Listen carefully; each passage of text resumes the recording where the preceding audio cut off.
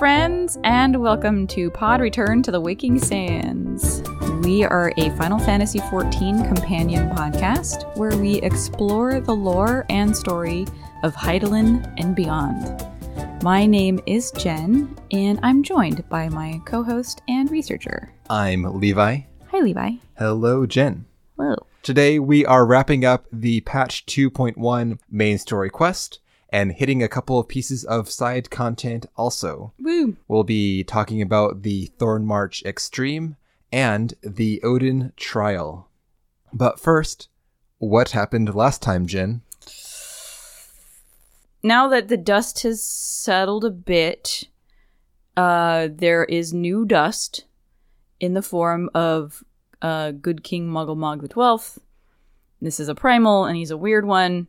And he seems fine, and the Moogles seem to like him, but he's bad news, so we have to go deal with him. So we dealt with him, and the Moggles Guard, and officially started moving into the Rising Stones, or made the decision to move into the Rising Stones. There was, like, the decision, and then, like, the initial moving in. Yeah. And, so now we're officially actually moving in. They're moving in while we're doing the easy Other work shit. of fighting primals. Correct. In Garbo. Yeah, you know what? I'd rather do that than move. Yeah. Fuck a move. Am I right? Ayo. So, we are assured that the Moggles Guard will get a solid reprimand for summoning a primal, and we head back to the Waking Sands. While we've been working on the primal problem, the Scions have been preparing to move, and they are about to start the transition to the to the Rising Stones right now. So the furniture's in place, now the people gotta get there. Yes, and they're gonna go in irregular groups to try to throw off any people who might want to be shitty. Yeah, so I was wondering at first, like, they say, okay, so we gotta go in small groups to avoid notice, and I'm like, you guys, you went official already. But then Minfilia says, oh no, we're trying to avoid, like, being attacked on the way. Right. Yeah, they're not trying to avoid, like, salespeople. Or, like, the watchful eyes of Vesper Bay tenants or residents. So, going in smaller, irregular groups, it prevents, like, the entirety of the Scions being wiped out if such a thing were to happen. Yeah. Everyone has gone, though. Like, so this all kind of happened while we were doing Moggles Guard shit. And when we get back, it's just us and Minfilia and Urianger in the Waking Sands. Tataru. And also, like, the side quest givers who will never leave. Right, yeah. Arenvald. He doesn't give shit. He's just hanging out. That other guy, Slosvis. These poor guys are like, hey, guy, can we move to the Rising Stones yet? And Minfilia is like, has the Warrior of Light picked up your side quest? No. Well, then no. We should go pick up those quests. These poor people. Minfilia tells us that Urianger is going to be in charge of the Waking Sands after we leave. It'll be his show going forward. Yep. He's going to continue doing the research on primal stuff to figure out, how can we take care of this once and for all? Surely in the, eons of scripture and stuff, there's got to be an answer. So that's what he's going to be doing. And she says that Alice will also be helping out as well, which is kind of a shock. Her name gets dropped out of nowhere. Right? This is the first time we've heard her name since level 10, 15, something? Thereabouts. Yeah. Yeah, level 15 when we do the tour. Yep. Yeah. So we go and see Urianger and see if he needs help. He gives us a huge pile of Urianger speech. Distilling it down, he says it's important to preserve our roots, the Waking Sands, as we march towards our future. He also cautions us against pride and that we should not think ourselves above the failings of our forebears. And as he's lecturing us, there is a scream from the Solar, and we rush over. So in the Solar, Minfilia is on the ground, and she's barely able to speak, but that's okay, because right then we have an echo flashback, and we see the preceding, 7 minutes. So what Minfilia is doing, she's finishing up packing. She's packing up Tupsimati, Louisoire's staff, which is, I think the last thing she has to do. And while she's doing this, the voice of an unknown person And because of the graphic of this text, we know it's, an Ascian. But it's an Ascian we haven't met yet. And they say how Louisoix was wise beyond mortal measure and how they wished they could have met him before his passing. And she turns around and, whoa, it's Ascian, but he's different. He has white robes instead of black. So she remarks on his garb. And he says, these are the robes of an emissary. And he says he has no quarrel with her, unlike he who came before. And she's like, oh, you mean La Habrea? And he's like, yeah. He was a warrior. He fought and he fell. Perhaps he will yet learn from his mistakes. And at that statement, Minfilia is like, are you fucking kidding me? He's still alive. He still persists. And the Ascian is like, well, of course he does. You know that his existence persists. There is no oblivion. There is only expulsion. And this moment, Tataru walks in. Do. Hey, we're all ready. Just let us know when you're ready to go. She doesn't see anything. She cannot perceive the Ascian. And Minfilia plays it cool. She's like, all right, no problem. I will see you in a bit.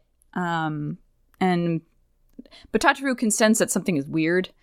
She sees like Minfilia kind of like looking in a different direction. She's like, is everything okay? I'm like, no, it's fine. So Tataru thinks that Minfilia is just kind of sad about the whole move, just kind of overwhelmed with these emotions. And she's like, it'll be great. We'll make it the same kind of home that we have here. And she's just trying to like, give her some little platitudes and stuff and be in Tataru. And then she leaves. And then the Ascian goes into why, Minfilia can see him or perceive him and Tataru can't. And it's not just about the echo. It's just in general, when you have... basically, Tataru has a blind spot she doesn't know she has. But Minfilia has more knowledge and more awareness in general about the universe at large, and therefore can kind of... There's like an expectation that's been built up in her psyche. So she is able to like... see this thing and know of this thing. And there's like this secret expectation, and he has fulfilled it. However, even with this ability to perceive, she has not yet mastered her gift, the echo. And so she cannot perceive him fully. This is a crude... A crude approximation is the direct quote. Ah, yes. I didn't even write that down, but I was going to say it anyway. Nice. Yeah. She has a perception as to what an Ascian should be, and so that is the form that this guy takes. Even though apparently they have a different true form that only a master of the echo should be able to perceive. Right. So he's just like a same thing, different skin. The mystery Ascian tells her if she were to master the echo, there would be no conflict between their people because we'd all be on the same page. We would all know all the things, which is kind of incredible because Ascians, like, they have ancient knowledge. So to master the echo would give like her the exact same abilities, which seems crazy to me. So here's my thought here. This is very odd because I feel like the track being laid here is not where the train goes in terms of the story. No. It is still compatible with the destination, but it is not. It doesn't feel like this is leading up to where the story goes ultimately. Yeah. I mean, this is again, they're just kind of feeling it out. There's a lot of echo-ness going on early on in this game, which it carries on, but they don't use it as a crutch later in the game like they do right now. Yes. But also, if we parse this with what we do know about the story, it is really an arrogant statement thinking about what the Ascians want, that if Minfilia or the Echo she'd be totally wielders, on board. If only she knew. Yeah. No. This is more. Yeah. This is on brand for Ascian speak. They are fully on board with their god. They're with Zodiark and his mission, of course. So that's going to be the flavor of. They assume though that they're the only thing holding back, humankind in terms of the mortals that exist in the present day from being aligned with the Ascians is just lack of vision, not all the other shit that would have to be compromised to reach the Ascians' vision. They are so far removed from like a human's experience in the world, and I can't say anything because we don't know any of this stuff yet. But that's basically it. Like his perception is so fucking skewed, he can no longer relate, and so that's why we're getting the speech we're getting.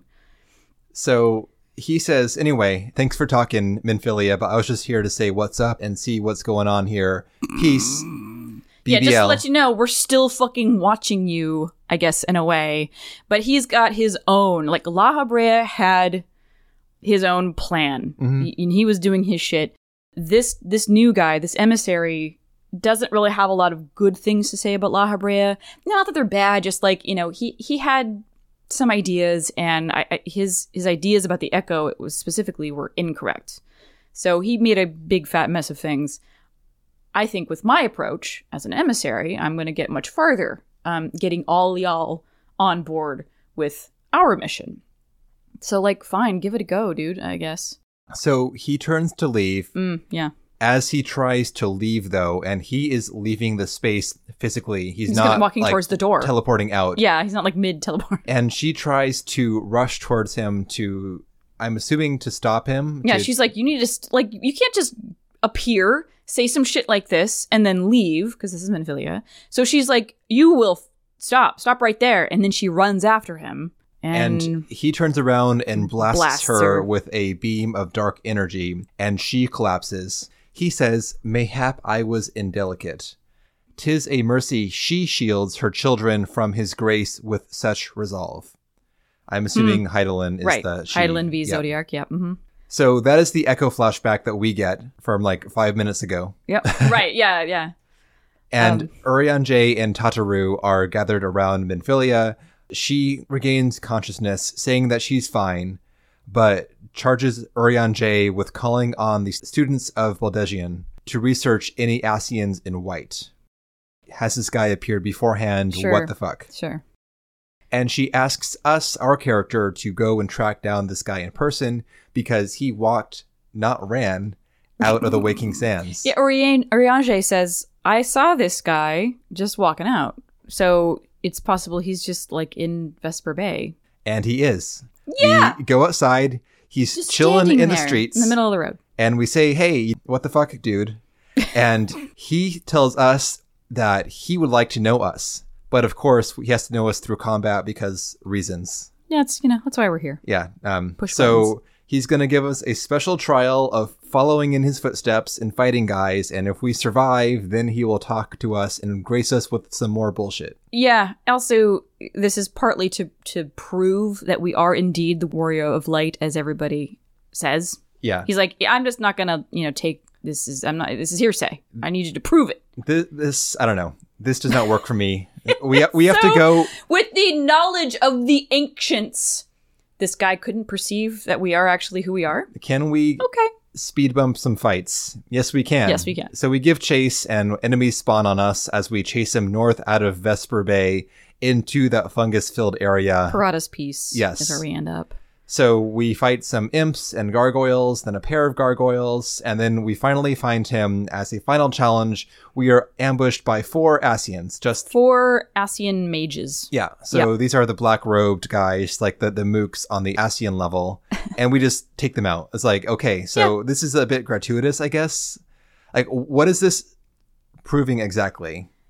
Did you not get the memo about the whole ultimate weapon thing and all that crap we've been doing? Yeah, we expelled, quote unquote, your bro La Habrea. And also we knocked down these Ascians in like 5 hits or whatever. Like, it's, why would you want to, game designers, put your make your fucking like arch nemesis as like a speed bump fight? What is the benefit of this challenge here? I wish he had conjured like, not like Ascian mages, because then it cheapens their whole mystique, I think. Yeah. It should have been like Void Sent or like shadows of Ascians, and not like actual dudes. He's like, hey, I need to borrow you for. You're gonna like die. You'll come back. It's fine. But this for just like a quick thing that I'm doing. Yeah. Like, It's who agreed to that?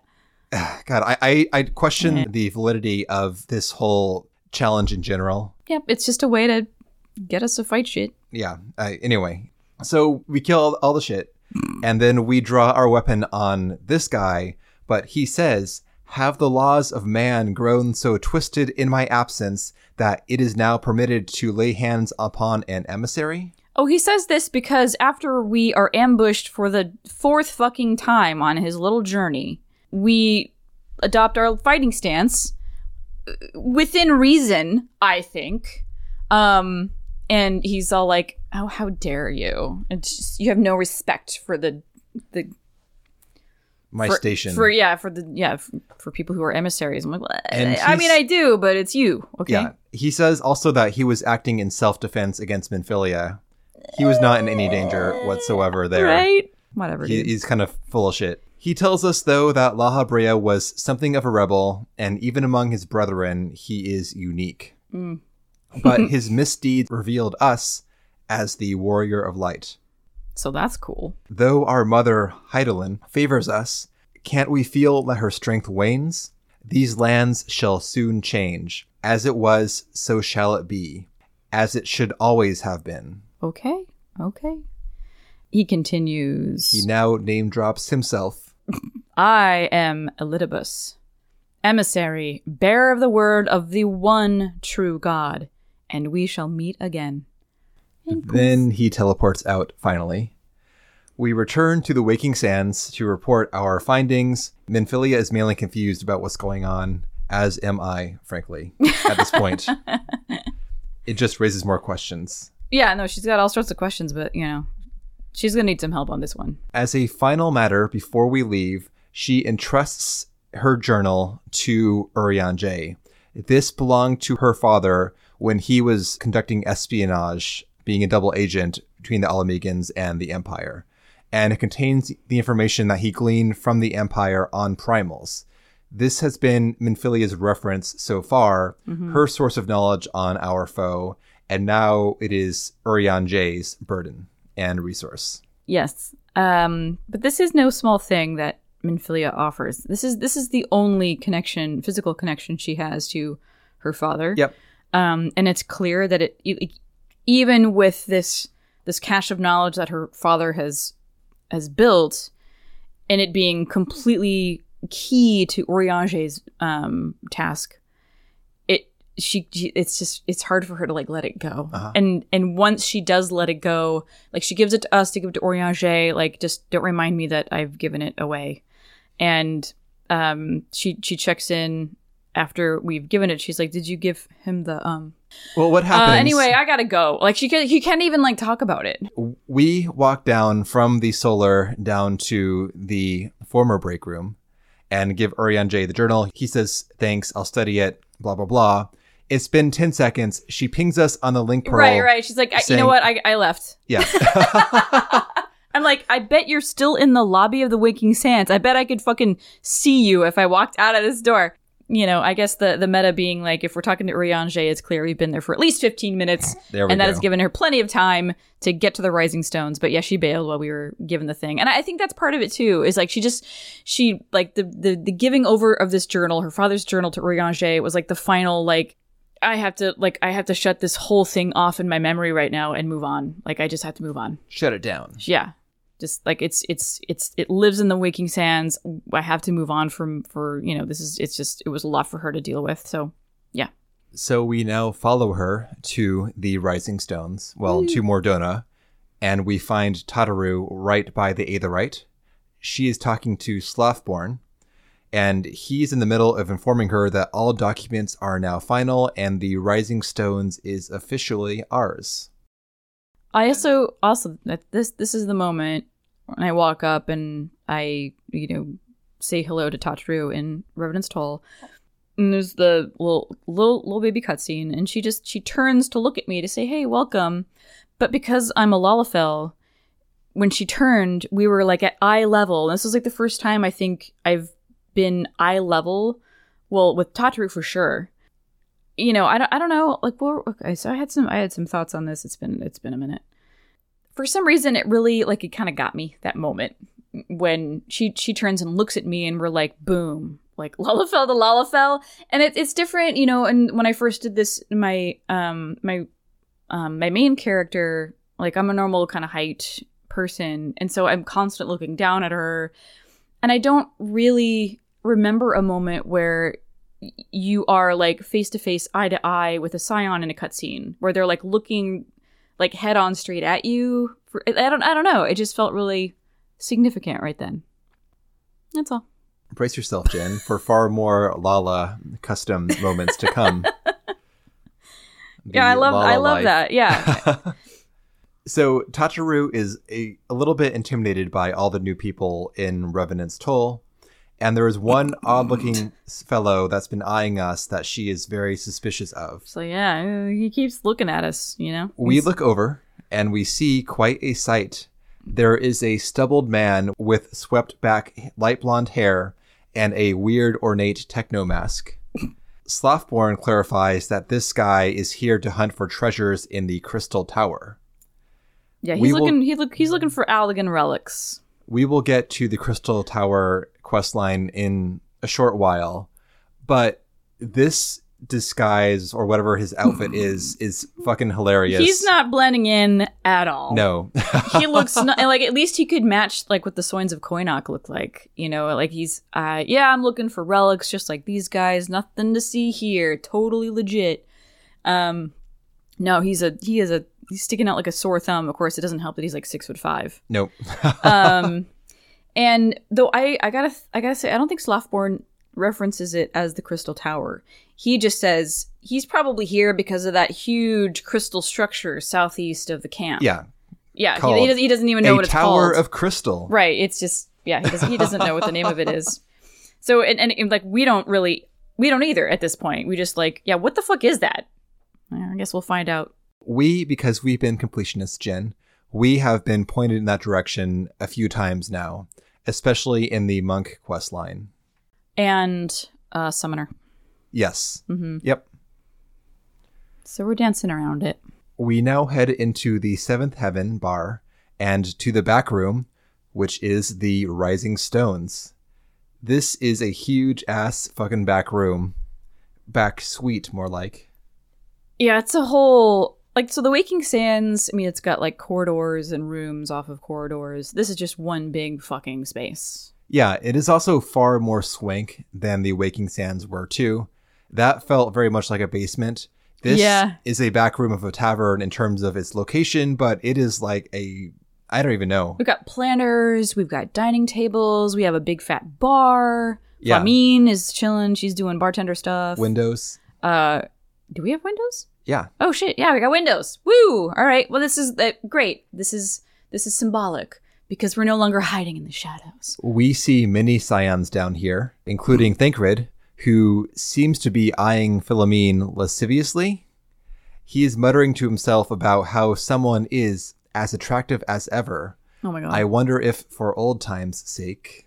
Gross. What's gross, Jin? I don't know why it's gross. It just feels gross. Is it because... Maybe stop. I mean, Thancred's gonna Thancred. Sure. And also, she is the songstress of Ul'dah, and there is a heavy amount of mystique and status that goes along with that title. So I get it. But it's been like 15 years since you've seen her, and she's as good as ever. I mean, get after it, but okay. This is fine, in my opinion. Oh, it's Thancred. I mean, it's been so long though since neither of us started it in Ul'dah this time. Right. But when you do, Thancred is your scion. Yeah. And there are like flashbacks and cutscenes where you see him like, floozing it up. Yes. And otherwise you don't really get a sense of that, except I guess in this moment. Yeah. Which might feel weird. I don't know. Well, I mean, I guess his depiction aside in the story we've seen so far, I honestly, I don't know what was portrayed between him and Philomene in the 1.0 days. which is when they were still stomping around in the same area. I do not recall that from my 1.0 research, so couldn't say if it was overt romance between the two of them, though obviously implied romance. I mean, because how old is Thancred right now? Like 29? Like, nobody's over 30 in this game. That's not true. So, like 15 years ago, he would have been a teenager, and Flamine would have been probably 30. I think he is older than that. Let's see. Looks like 32? All right, so he was 17. Correct. Okay, so, no, this... It could be more gross, but... He was 17 when he appeared in Ul'dah on, I think, the day that the whole Gubu thing happened. Mm-hmm. He's not that much older than Minfilia. That's the weird part. Correct. Yes, so 17 is when we first met Thancred in the 1.0 story, and that's when he faced down the Gubu in that whole event back then. Mm-hmm. And then Philomene is 37? Huh. She does not present as 37, No, she presents as 57. Yeah, yes, agree. There's something Fuck about her off. features that feels like it's age. It might Yes. be the glasses, partially, that add It's like some... the haircut, it's the glasses. It's not like she has, hella wrinkles or anything. But yeah, she definitely feels older. And also we're perceiving her in the framework of, mother. Parents fuck too, Jen. Well, Sorry to tell you. yes, I know, but this is like perceiving her like her age.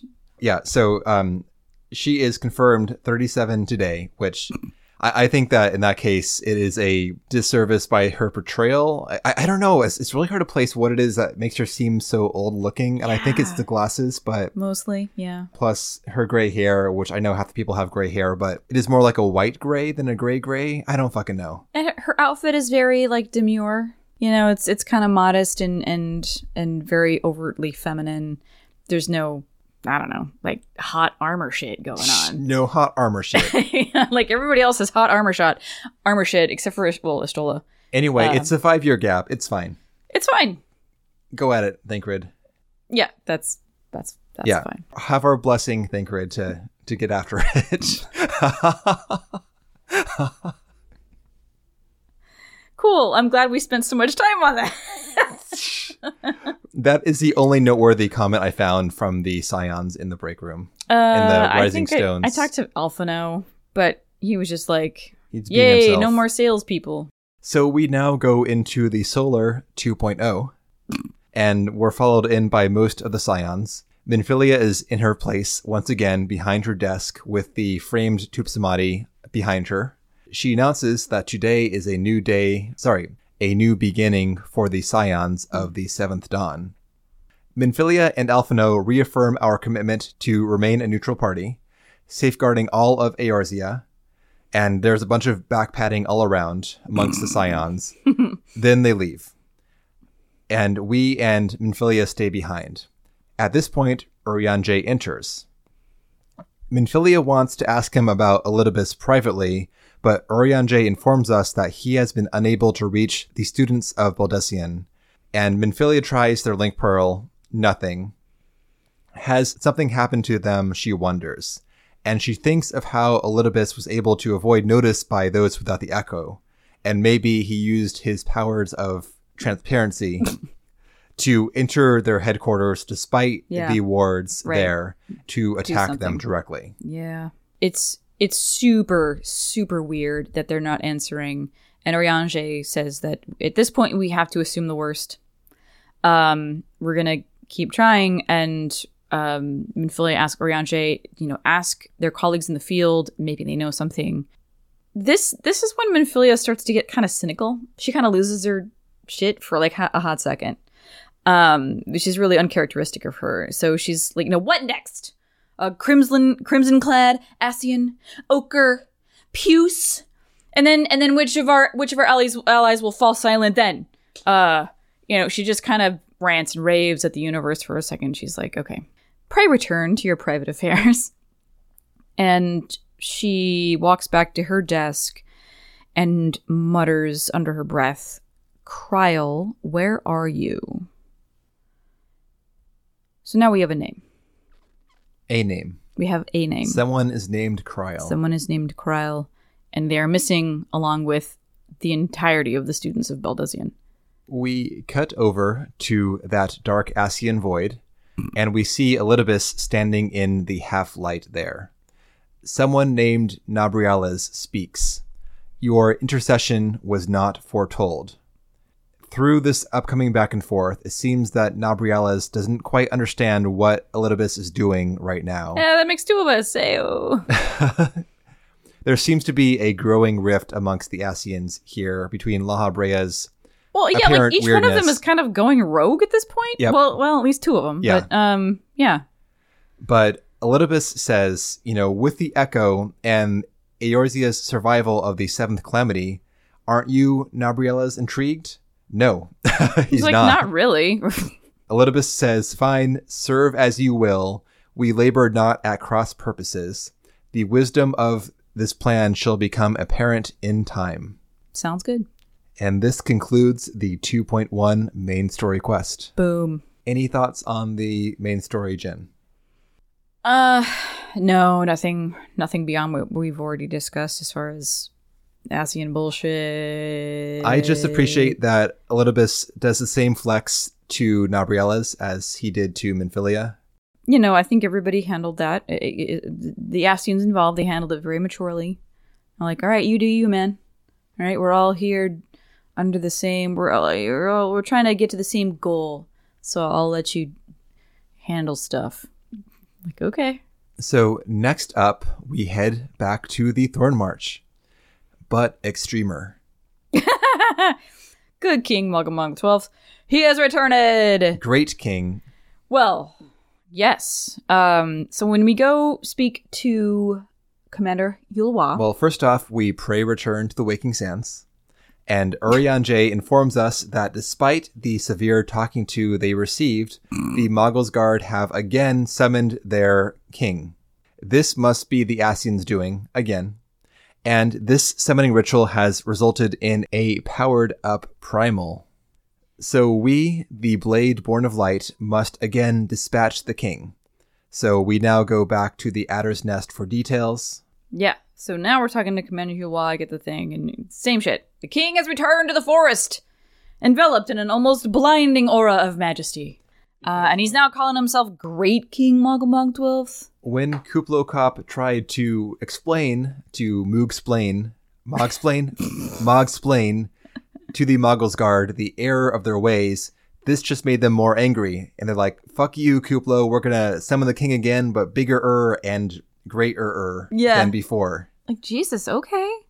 Well, same shit. Here we go. So we are going to go and meet up with Kuplokop again in the Bramble Patch. And we will once again face the great king, Moggle the 12th. May his scepter of judgment ever command our respect. Indeed. In the fight, however, he is still titled as Good King Moggle instead of Great. Yeah. A real fuck up. What the hell? Yeah, we were told things. Promises were made. Yeah. So this fight is pretty wild. The Extreme Thorn March. And it was a real killer back in the day. Oh my god, yes. Jen, you were saying how when you were doing your research for the fight, like every guide talked about how hard it was to do. Everybody hates this fight. It's universally loathed because there's so much shit going on. It's just very annoying. You have how many Moggles Guard are there? 8? 10? I think 7 actually. Okay. Each of them plays a role. Black mage, white mage, paladin. Each one has a name. Each one does a special set of mechanics. Some of them have to be kept away from other things. Some of them have to be monitored for their particular casts and so that you can interrupt them. Some of them have to be, I don't know. Everybody's got their own shit going on and you have to know who's who. So that's a lot to keep in your head. Game balance has changed in the past several years from then. And we got our clear on minimum eye level within an hour. We did. We fucking did. Nailed it. Joining us for this fight were Catherine Wolfshead, Jinx Cincer, Chi Miu, Rena Chelaway, Tipondau Jessel, and Calidus Caddis. Thank you all. Yeah. Great times were had. Yeah. It took a few tries, but that's to be expected. Whereas It was very manic. most fights are a dance, like Jen likes to say. This one is pure chaos. Mm-hmm. I mean, yeah, So- you're dancing, but it's like Marty McFly dancing, you know? Like bullets at your feet, and you're just like hopping around with no rhythm and no plan. You just move. What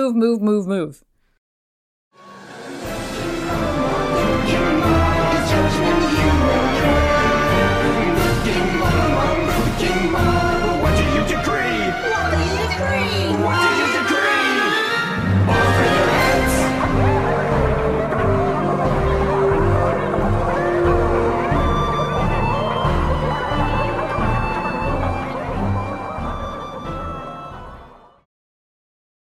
At the beginning, you get just King Mogglemog, and you wail on him for a bit until he summons in his minions, the Moggles Guard. And at this point, he becomes invulnerable, and you cannot damage him directly for most of the fight. The overall flow of the fight is that you need to take on all the Moggles Guard and take them down to around 10% of their health, then kill just one. Yes. This causes the king to resurrect the downed Moogle and heal the rest to full. The king will take damage proportionate to the amount of health that he heals. Mm-hmm. So if you focus fire on one Moogle and kill them, the king will heal one to full and take shit for damage. Yep. And you only get a few rounds of this before the king enrages and it's over. Yeah. So you must make sure you damage all the Moogles down to that low health level and just kill one to make sure that the king takes enough damage for you to push him over the finish line when the time comes. Yeah. So there's a lot of coordination here with your party members. Yep. To make sure that everybody's you're going to be looking at your enemy list to see how everybody's HP is doing, and so that you're not getting too low on one and ignoring others. After 3 rounds of edging the Moogles, Amazing. the king will then start to cast Memento Moogle. If he finishes the cast, you will wipe. Full wipe, no matter what. So you have to, after the 3rd Moogle kill, then you just knock them all down. After that, they will not be resurrected again. Once a Moogle goes down in round 3, the king will then start to cast his enraged Memento Moogle, and you will have to burn every single Moogle to death before the king can be hurt again. Yeah. So it's like a frenzied GPS God. flail Yep. to knock them all down, then burn the king before that wipe hits. Yep. That's the overall flow of the fight, but as far as the moment to moment goes, it is pure chaos. It really is. Palm flare. So of the enemies, only the king, the warrior Mongols Guard, and the paladin can be aggroed and tanked. Everyone else does whatever the fuck they want to. So you want one tank to grab the warrior Moogle, one tank to grab the paladin Moogle, and then one of the tanks will taunt the king and keep them busy. The king does these area of effect buffs periodically, which will strengthen any nearby Moggles Guard. So when one of the Moogle tanks gets 3 stacks of this power-up buff, then you want to tank swap the king, so you move his buff circle to another part of the arena, and the buffs can fall off one of the Moogles being tanked. The king also, of course, buffs the errant Moggles Guard, who will fly around the arena doing their bullshit. So the tanks want to make sure that the king is not nearby the worst of the Moggles Guard, because if he powers up certain Moggles Guard, then they will fuck you over big time. And there's a Moggles Guard in particular that will buff the king as well. So you gotta keep them separated. Yep. It's like Whisker Waffle or something. So the Whisker Waffle. I remember saying. So the tanks are very busy keeping the tank Moogles busy, and then also the king in the right place and traded back and forth. Totally. While that's happening, the drifting Moogles, the errant Moogles, will flit about the arena doing their bullshit. As they do.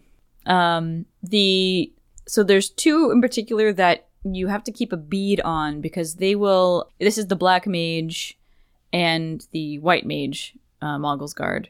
The black mage will kind of center themselves, well, just off center. You'll see them slowly floating towards the center of the arena, and they will cast Palm Flare, which is an enormous AoE that takes up probably 85% of the arena.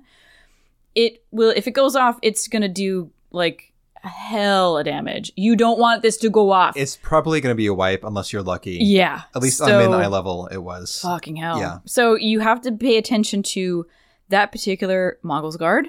When it starts to cast its Palm Flare, y'all got to get onto it, because if you hit it 5 times, it'll interrupt. Yep. I don't think you can just use interrupt. You cannot interrupt it with like the interrupt mechanic. You must attack deal it 5 hits times to it to interrupt it. Yeah. This is a great time to use those off global cooldown abilities to get extra hits in before the cast bar finishes. You're pretty good with that. No, we did great. Like I would call it, and that cast bar would just disappear. Yeah. It's gonna happen constantly. But the twist though is that you do not want to hurt the Black Mage Moogle too much, because you're trying to balance everybody's health. Yeah. Yeah. So you do your shit and then everybody walk away from the Black Mage, okay? Yep. Focus on other people. Yeah. He needs enough health to absorb the interrupt hits and not die from them until you're ready to push over the phase change. Yeah. And the White Mage Moogle does the exact same thing pretty much, except it's called Palm Holy, and it will hit the entire arena. Again, you need to save the White Mage Moogle's health until they cast Holy. Otherwise, you're going to kill them accidentally and fuck over your progression. Yeah, I don't think they cast it as frequently as the Palm Flare cast. I don't think they cast Holy until phase 3. That checks out. Yeah. The White Mage will also cast Palm Cure on the other Moogles, which, even though it seems annoying, is actually helpful. Because they will target the most damaged Moogle and heal them. And if you fucked up and pushed a Moogle too close to death's door, then they give them back some health, so you got some you wiggle buy some room. time. Yeah, exactly. a little breathing room. Yep. The other Moogles do various attacks, but they're not as oh shit inducing as the Palm Flare and Palm Holy. Nah. And that is like the overall kind of noise of the fight. However, the Moogles will also team up and do combo attacks from time to time. This is phase 3, where they will combine their shit. Well, it starts in phase 2, but they do more and more combos as the fight goes on. Mm-hmm. So the tough one for us was the Swamp one. And this is when the warrior and archer team up to create a high damage poison puddle on the ground. And the warrior will home gang, so chain 3 characters inside the swamp. You must Asuna off the home gang effect, and then the character has to run, because that does fuck tons of damage. So much damage. And if a healer gets stuck in there, get fucked. Yep. Fuck. Like, if we had one healer up and then a healer got chained up, then wipe, pretty much. Yeah. It's over. It's devastating. Yep. There are also debuffs which you must Asuna off characters or they will die.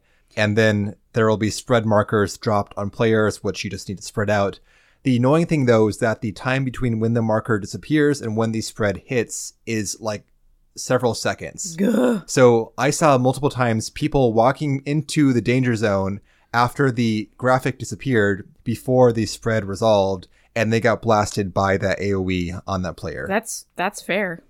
Timing is bullshit. Yep. I think the toughest thing in the fight is just the fact that it's so unpredictable. Like, nothing is hard individually. No. It's just a mess of shit. It's an absolute cacophony of spells and pain and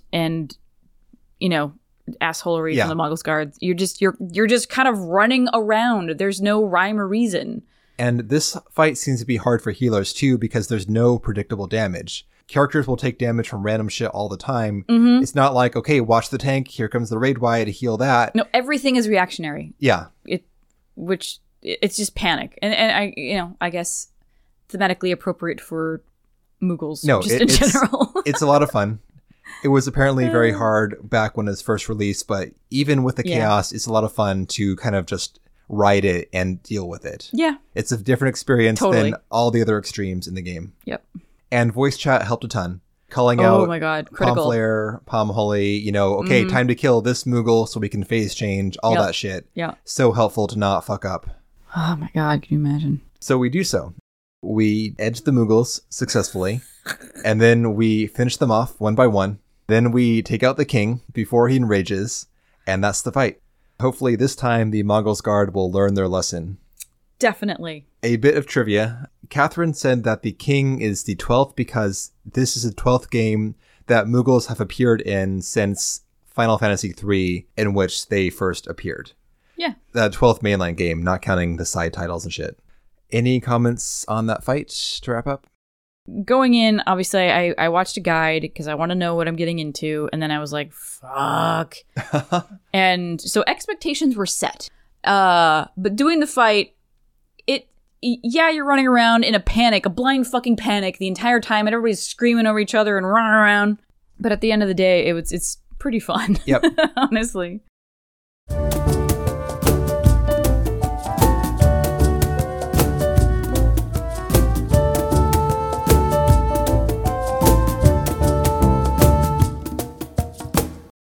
Last thing for today is Odin. Odin is a recurring summon in the Final Fantasy series, first appearing in Final Fantasy III. His signature ability is Zantetsuken, which is a sword slash that will slay most things in a single blow. He typically appears as an armored rider atop his many-legged horse Sleipnir. The leg count varies from game to game. Oh, I was like, I think it's a normal horse. Sleipnir is an 8-legged horse in real-world mythology. In Norse mythology? Okay. Yep. That's cool. Spider horse. In Final Fantasy XIV, Odin first appeared in a Fate. The Fate can appear in locations throughout the Black Shroud, and when it appears, the weather changes to a special condition called tension, which is a supernatural pall across the shroud. Cool. Have you never done this, Jen? I doubt it very much. Whack. Yeah, it would have been a couple of years ago. I don't remember it at all. I mean, people will call out an FC usually when a special Fate's up, like Odin. I can't remember in recent memory anybody being like, hey guys, Odin's up. Okay. Yeah, I don't know. Well, anyway, Odin is a boss Fate, which appears in the Black Shroud, as mentioned, and it is unique in that his head will always change to match that the last player that killed him, even if it's a Lala. So when you go into the Fate, you can see the features of the prior Slayer of Odin. That's cool. This plays into the story, which we'll get to in a hot second. Mm-hmm. The Fate awards a special currency that can be traded for Odin swag. So that's the Fate. The Fate is essentially like the mini version of the Trial. So the Trial was implemented at a later date than the Fate itself, and the Trial is technically an extreme and doesn't appear in any of the Trial roulettes. But I think this is honestly the easiest extreme in the game. Totally. And it should be the first extreme that a player should do, honestly. Yeah. This is such a great place to onboard the extreme mechanics. It is hard. You will probably die. At least we died on min eye level, though maybe you could probably brute force it without the min eye level sync. Regardless, though, sure, yeah. Stuff can get hairy in there, even though it's not that hard, and all the mechanics are telegraphed extremely clearly. There's no, fuck you, you're across the arena, you get burned to death by Ifrit bullshit. Yeah. Or mitt up against the tank buster 5 seconds in advance before the cast bar appears, or you die. Right, no, the mechanics are familiar, they're recognizable, they're communicated. The issue is that there are a lot of like debuffs that go out that will fuck you up over time. We got the clear on minimum eye level in about 30 minutes. It took us, I think, 4 pulls to clear. It was pretty straightforward. So getting into it, at the Waking Sands, we see that Urianger has a blue quest for us called Primal Fear. We say, what's up, Urianger? And we hear that he has tidings most ominous. A primal walketh the shroud. Beau Lord Lewin in Gridania has further details. So we head to the Archers Guild, and he says that a shadow-clad knight has been seen riding through the shroud. He thinks that this is more than a ghost story, but we better hear it for ourselves, so we hit the town and listen for rumors. Yeah, we walk around New Gridania and talk to a couple people, and they're like, yeah, there's a scary ghost guy running around on a horse, except he's not a ghost. He's like, there's physicality to him. There's density. He is of this earth or whatever. Like, it's not just a trick of the eye or something. Also, everybody is on the same page as far as like this dude is scary looking. His horse is even more scary looking. Don't even get me started on his sword. And we're all gonna die. So that is the word around town. So we have a knight clad in shadow-forged armor, which sounds cool as hell. A mammoth sword and a hellsborn steed. It is clear now, our worst forebodings have proven most unfortunately prescient. So, like, this thing is real, we gotta deal with it. Ancient scriptures speak of this entity. It is Odin, the dark divinity. And we need to consult somebody who is familiar with these scriptures, and that somebody is Oap-Pessi in Corrymill. Oap-Pessi looks like a preteen version of Isumiyan. Yeah. With closely shaved hair. And he is Isumiyan's disciple. He is not featured at all in A Realm Reborn except for in this story, and I think he appears in the Leatherworker finale when you all get together to show off your stuff in the amphitheater. Oh, shit. Wow, okay. Yeah. But he was more active in the 1.0 story.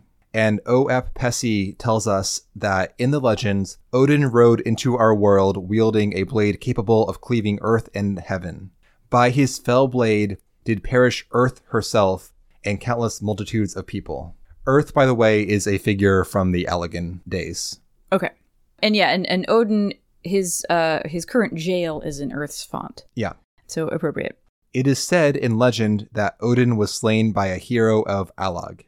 This legend has been verified by recently discovered evidence in Allegan ruins, and the findings suggest that Odin slumbers in Earth's font, in the heart of the shroud, contained by the power of a crystal. Yes. So he was jailed inside of a crystal. However, it seems the dark divinity has broken free of his crystal fetters somehow, probably because of his sword, because it cleaves fucking heaven itself. And it did indeed. Yeah. As we head now to Earth's fount, which is that area in southeast or South Shroud and the east portion that has like the high level wars 47 shit. And shit, yes. Yeah. And we find these iridescent crystals at the very highest point of the area. Super pretty. We are given by Oap-Pessi this holy water with which to cleanse any evil spirits we find.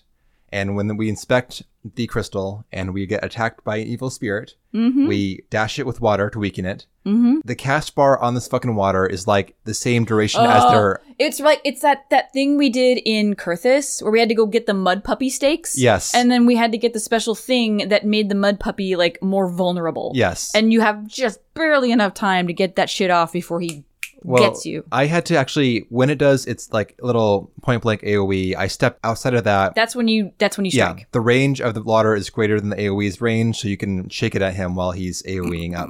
But anyways, it's a pain in the butt for like a speed bump fight. We kill the soul ghost. The ghost's name is the last of the Allegans, which... Rip. Sorry, guys. Darn it. We had one of you this whole time. Sorry. So we now inspect the seal on the crystal and obtain a sundered binding stone and return to Oap-Pessi. Oap is troubled by this, and he has us report to a nearby hearer named Simi so that she can inform her superiors. And then we go report to Urianger, and he confirms that yes, this is bad stuff, and someday we may have to face Odin ourselves. This quest ends here. To pick it up again, we have to go now to back to Gridania. Hiroshima. And we find someone named Scarlet, Serpent Lieutenant Scarlet. Oh, okay. Yeah. In Old Gridania. Well, she's in New Gridania. Sorry. And she says, go talk to Oap-Pessi. We can now seal away Odin. Yeah, he's got a plan. We go to Oap-Pessi again. He's right by the crystal this time. And then he says that we need to defeat Odin while Oap is watching so he can discern the reason for Odin's rebirth. Well, it's not just his escape from the jail. It's the fact that a bunch of adventurers before us, like just in the preceding weeks, months, or weeks probably, days, a bunch of people have killed this guy. It keeps coming back. Well, he is talking about the fate. Because okay. That makes sense. You kill but it's the fate. Still like you kill him, he comes back, somebody else kills him, he comes back, and they're like, we need to watch you when you kill him so we can get some idea of how he is able to do this. Yes. Who is summoning him, and why does his appearance change every time he reappears? Right. Mm-hmm. So with the power of the elementals, OAP will call Odin here, and trial unlocked.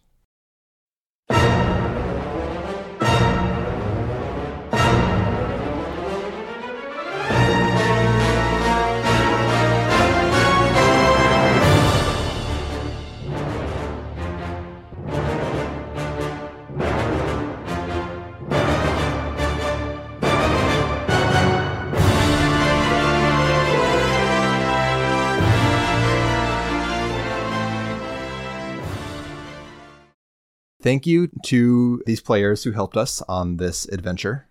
We have Mikdo Dakwil, Aki Maho, Mervin, Raven Ghostpaw, Violet Erveld, Athena Kylo. I think that's it. Yep. And then us two. Yeah. And then us two.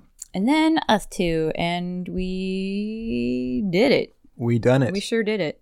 As mentioned, this trial has a bunch of like telegraphed AoEs. You don't stand in the shit. That's the rule, pretty much, or that. Yeah. And sometimes, though, it can be difficult. Like, I was having issues because he will spam an ability called Valknut, which is a point-blank AoE. And it's pretty big, though.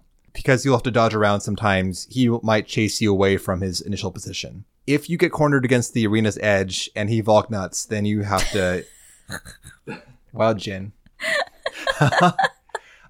You can get stuck essentially between overlapping AoEs and the Valknut and not be able to escape if you have yourself cornered. So make sure that you have a safe space to dodge into, because he will Valknut while other AoEs are resolving at the same time. And Jen, are you like 12? You're 12. Thank you. So We can talk about edging Moogles. that's I can laugh about Vulcanutting. we bring them to the edge of their health bars, Jen. Sure. Okay. Yeah, then we finish them off with mortal blows, Oh my god. giving them the quiet death. It's the little death. Sorry. Yeah. Perfect. Anyway, so there's a bunch of shit going on. He drops AoEs. This guy has, again, great first extreme. He has a tank buster that is not telegraphed with the tank buster danger marker. It is just a cast bar. The cast name is Sangetal. This will be a big fat hit that the tank should hit mitigation for before it lands. If you don't, you could get one shot, at least on min eye level. So again, this happens all the fucking time in extremes and on Savage. There is almost always a tank buster that has a cast bar name, but no graphical telegraph that you'll need to learn and you'll need to mitigate for when it happens. There's just enough time to pop 2 mitigations when the cast starts before the hit lands. Beyond the various AoEs here, a few things to note especially. One, there are a bunch of debuffs going out. Oh god. Like Jin says, he will hit the raid with bleeds and slows and shit.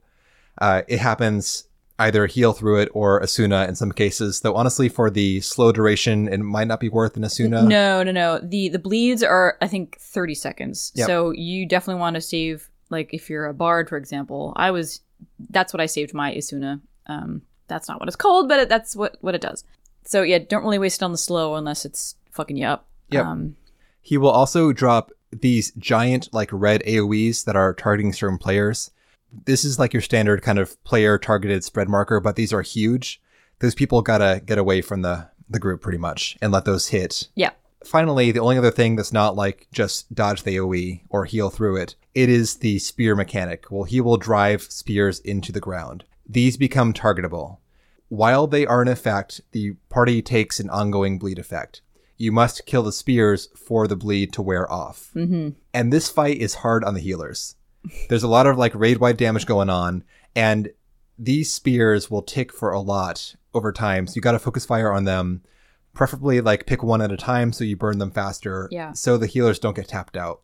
Like when we wiped, it wasn't because like we fucked up like one mechanic and then we all died. It was from attrition due to the Totally. Just like the stacking. we just dropped one after the other, Yeah, after the other, after exactly. the other. Yep.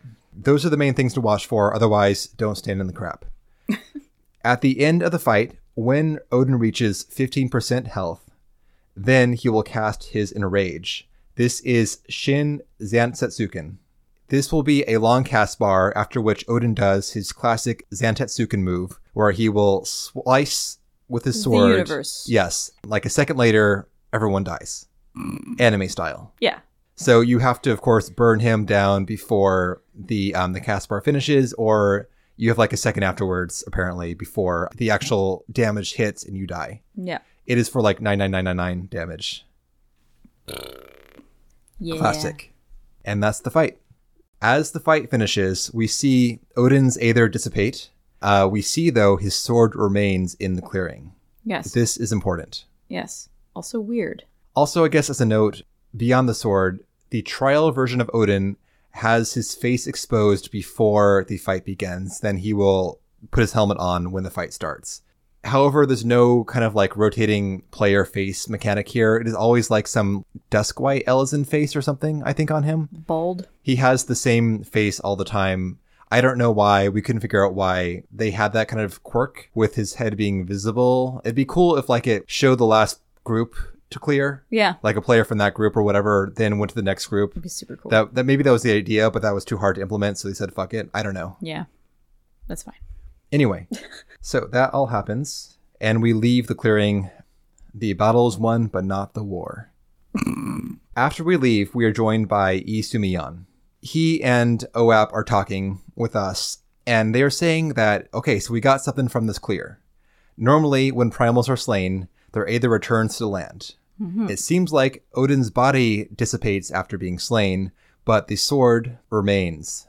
So the sword is still there. It did not fade away like Odin's Aether did. Yeah. In examining the blade, they found its etheric density to be extraordinarily high. Yep. So maybe the blade itself is the dark divinity. Mm-hmm. They postulate that maybe the blade absorbs Aether from the shroud, so that's where it gets the Aether to create Odin from, not from like summoning crystals.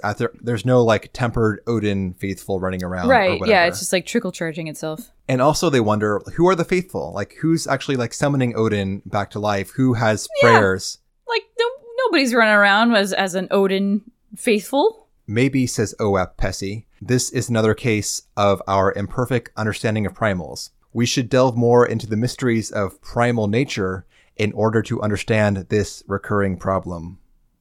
Fuck! God damn it! Got her. For now, though, they're going to try and seal away the blade. But suddenly, a wood whaler rushes up. No, it's Bolord Lewin himself. Sorry, excuse me. Bolord Lewin himself rushes up and reports that a soldier has stolen the blade. And OAP is like, are you serious? What kind of organization are you running? We're like, do you even know the men that you lead? Would they so easily betray you? And Bolord Lewin is like, no, this is a sworn member of the God's Quiver. This is not some like fly-by-night organization. Like, this is the cream of the fucking crop. True believers. So something must have compromised this guy. And so we speculate that the blade compelled someone. Maybe the blade tempered someone into stealing it. To protect it. Yep. Mm-hmm. And so they go off to search for the blade. It's manhunt now. And that's the end of the quest line. Yup. That's the mystery continues. So I am wondering, Jen, with this revelation, like, is it implied that the player who kills Odin in the Fate becomes Odin? Because it seems like this guy who stole the sword might become like the next Odin or something. Right. Like, and you go, obviously, let's just walk through it. You know, you find Odin in the wild. You're like, fuck yeah, I'm going to destroy this thing. And you destroy him. But there's a sword sticking out of the ground. And you're like, oh, that's mine now. Yep. And then boom. That's it. You're the new vessel for Odin. Yeah. The game does not, of course, like permakill a player that kills Odin. No. But it feels like that's the implication, even though the mechanics of the game do not support that in terms of it being like a persistent MMO. Right. But I feel like because every other player character, except for your player character, is an adventurer. Right. Like they're expendable. Yeah, exactly. So I kind of feel like this is actually what's happening is the person who appears as Odin is actually transformed from their mortal self into Odin the Primal. Yeah.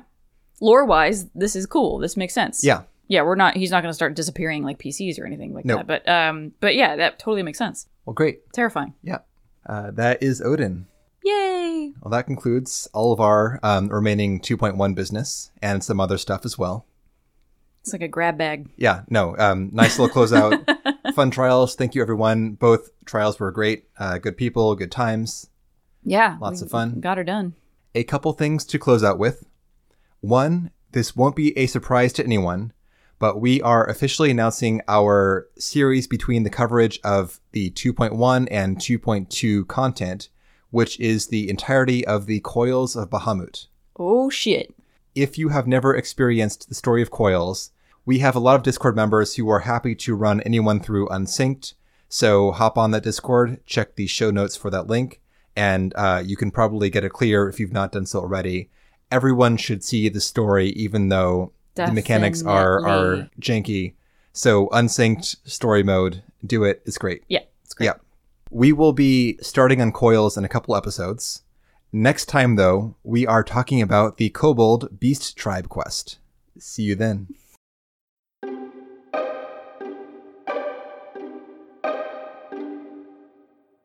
And with that, that'll do it for today's episode. As always, thank you guys so much for listening and being there and being cool. If you want to get in touch, you can at podreturnfffxiv@gmail.com, or check the show notes for that Discord, and lots of good conversations and people. It's real fun. And if you ever want to join us on group content, that's where you would do it. So yeah, thank you guys again for listening. We hope you enjoyed the episode. Have a good day or night, and we will see you next time.